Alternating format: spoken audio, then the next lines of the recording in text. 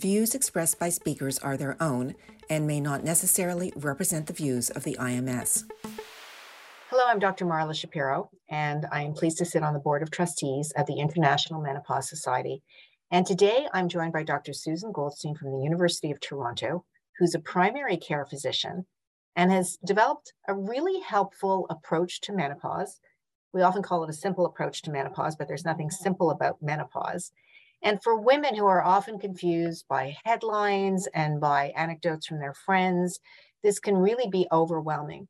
So tell us about what you've developed and how this can really help a woman understand this period of time in her life. So I've developed a tool. It's called the MQ6, which is the Menopause Quick Six. The reason it's called that is because it's quick to do. We know that there are knowledge gaps in primary care and other clinical settings. And so I tried to create a tool that would make the asking of the important questions for patients simple, quick, and it's written in lay language because there are these other assessment tools out there, but they're often written with a lot of medicalese, and I think that's difficult for patients. It's also written with open-ended questions because we hope that if your clinician takes the 2 minutes to ask you those 6 questions, it will be the opportunity to facilitate a discussion and open up a discussion about your menopause, and in particular, some symptoms that you might not feel comfortable talking about. Or might not necessarily know are related to menopause. So walk us through what those 6 questions are, because I think for a woman who is even anticipating going to see a healthcare practitioner about menopause, that doing this before you see your practitioner helps you create, if you will, a to-do list of what to talk about. So what are the 6 questions? So the first question has to do with your reproductive stage. So have there been any changes to your periods? Early on, as we know, early premenopause, perimenopause, the periods may get closer together, then they may go further apart, then they may have stopped. And that's a way to let your healthcare provider know where you are in terms of your menopause journey.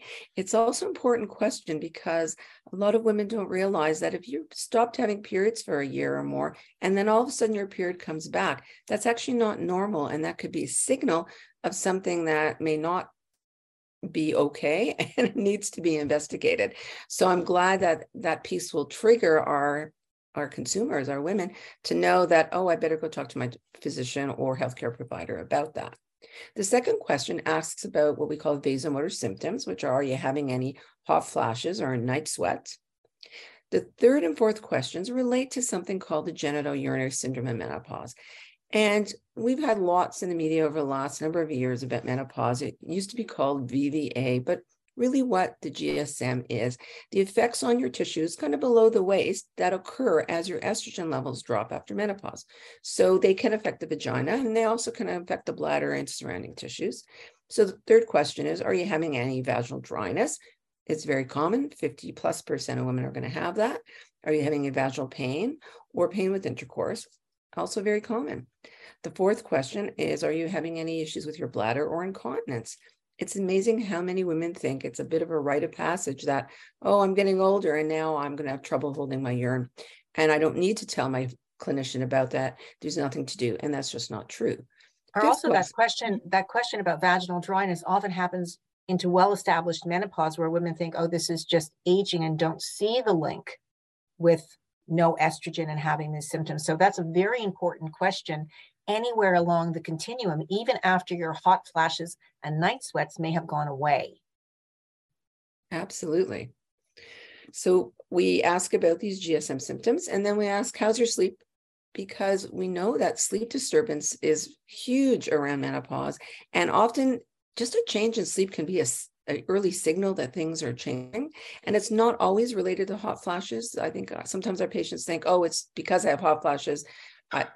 And if it's not the hot flashes, then the sleep thing is not related to menopause. So we need to ask about that and explore it. And then the last question is how's your mood?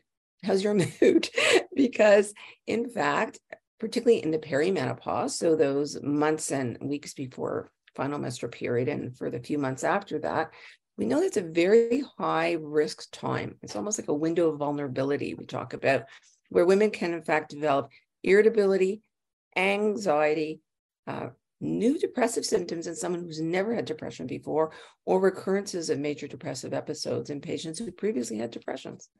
Right. So really important because, again, you may not associate mood has anything to do with estrogen.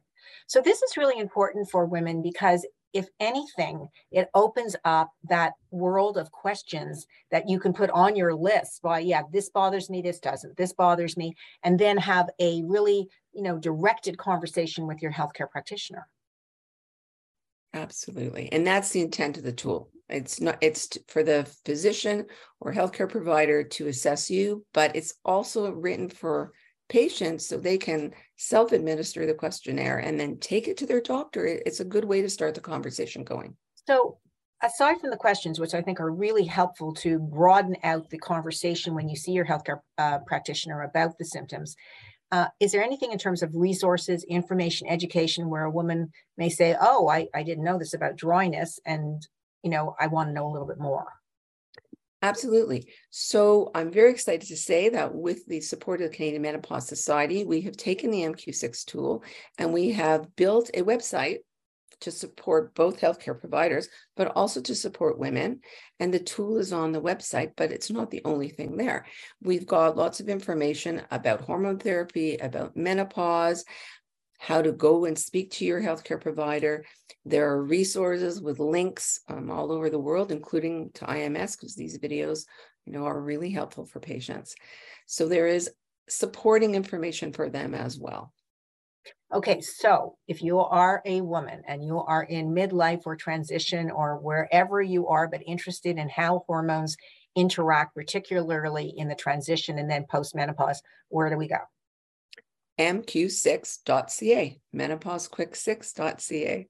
So mq6.ca, and it's really written in language that's easy to understand. It helps you really focus on the symptoms, some more knowledge, because an educated woman who goes to see her practitioner is going to get so much more out of that visit, and also may find some difficult topics like sexuality, difficult, painful intercourse, topics that may be difficult to talk about. Absolutely. And we hope that the website will provide some resources and information, and that the tool itself might help bridge the gap for patients that have difficulty or are uncertain about what to talk to their healthcare providers about. Well, thank you so much for joining us. That's mq6.ca. We're all going to take a look. Thanks very much.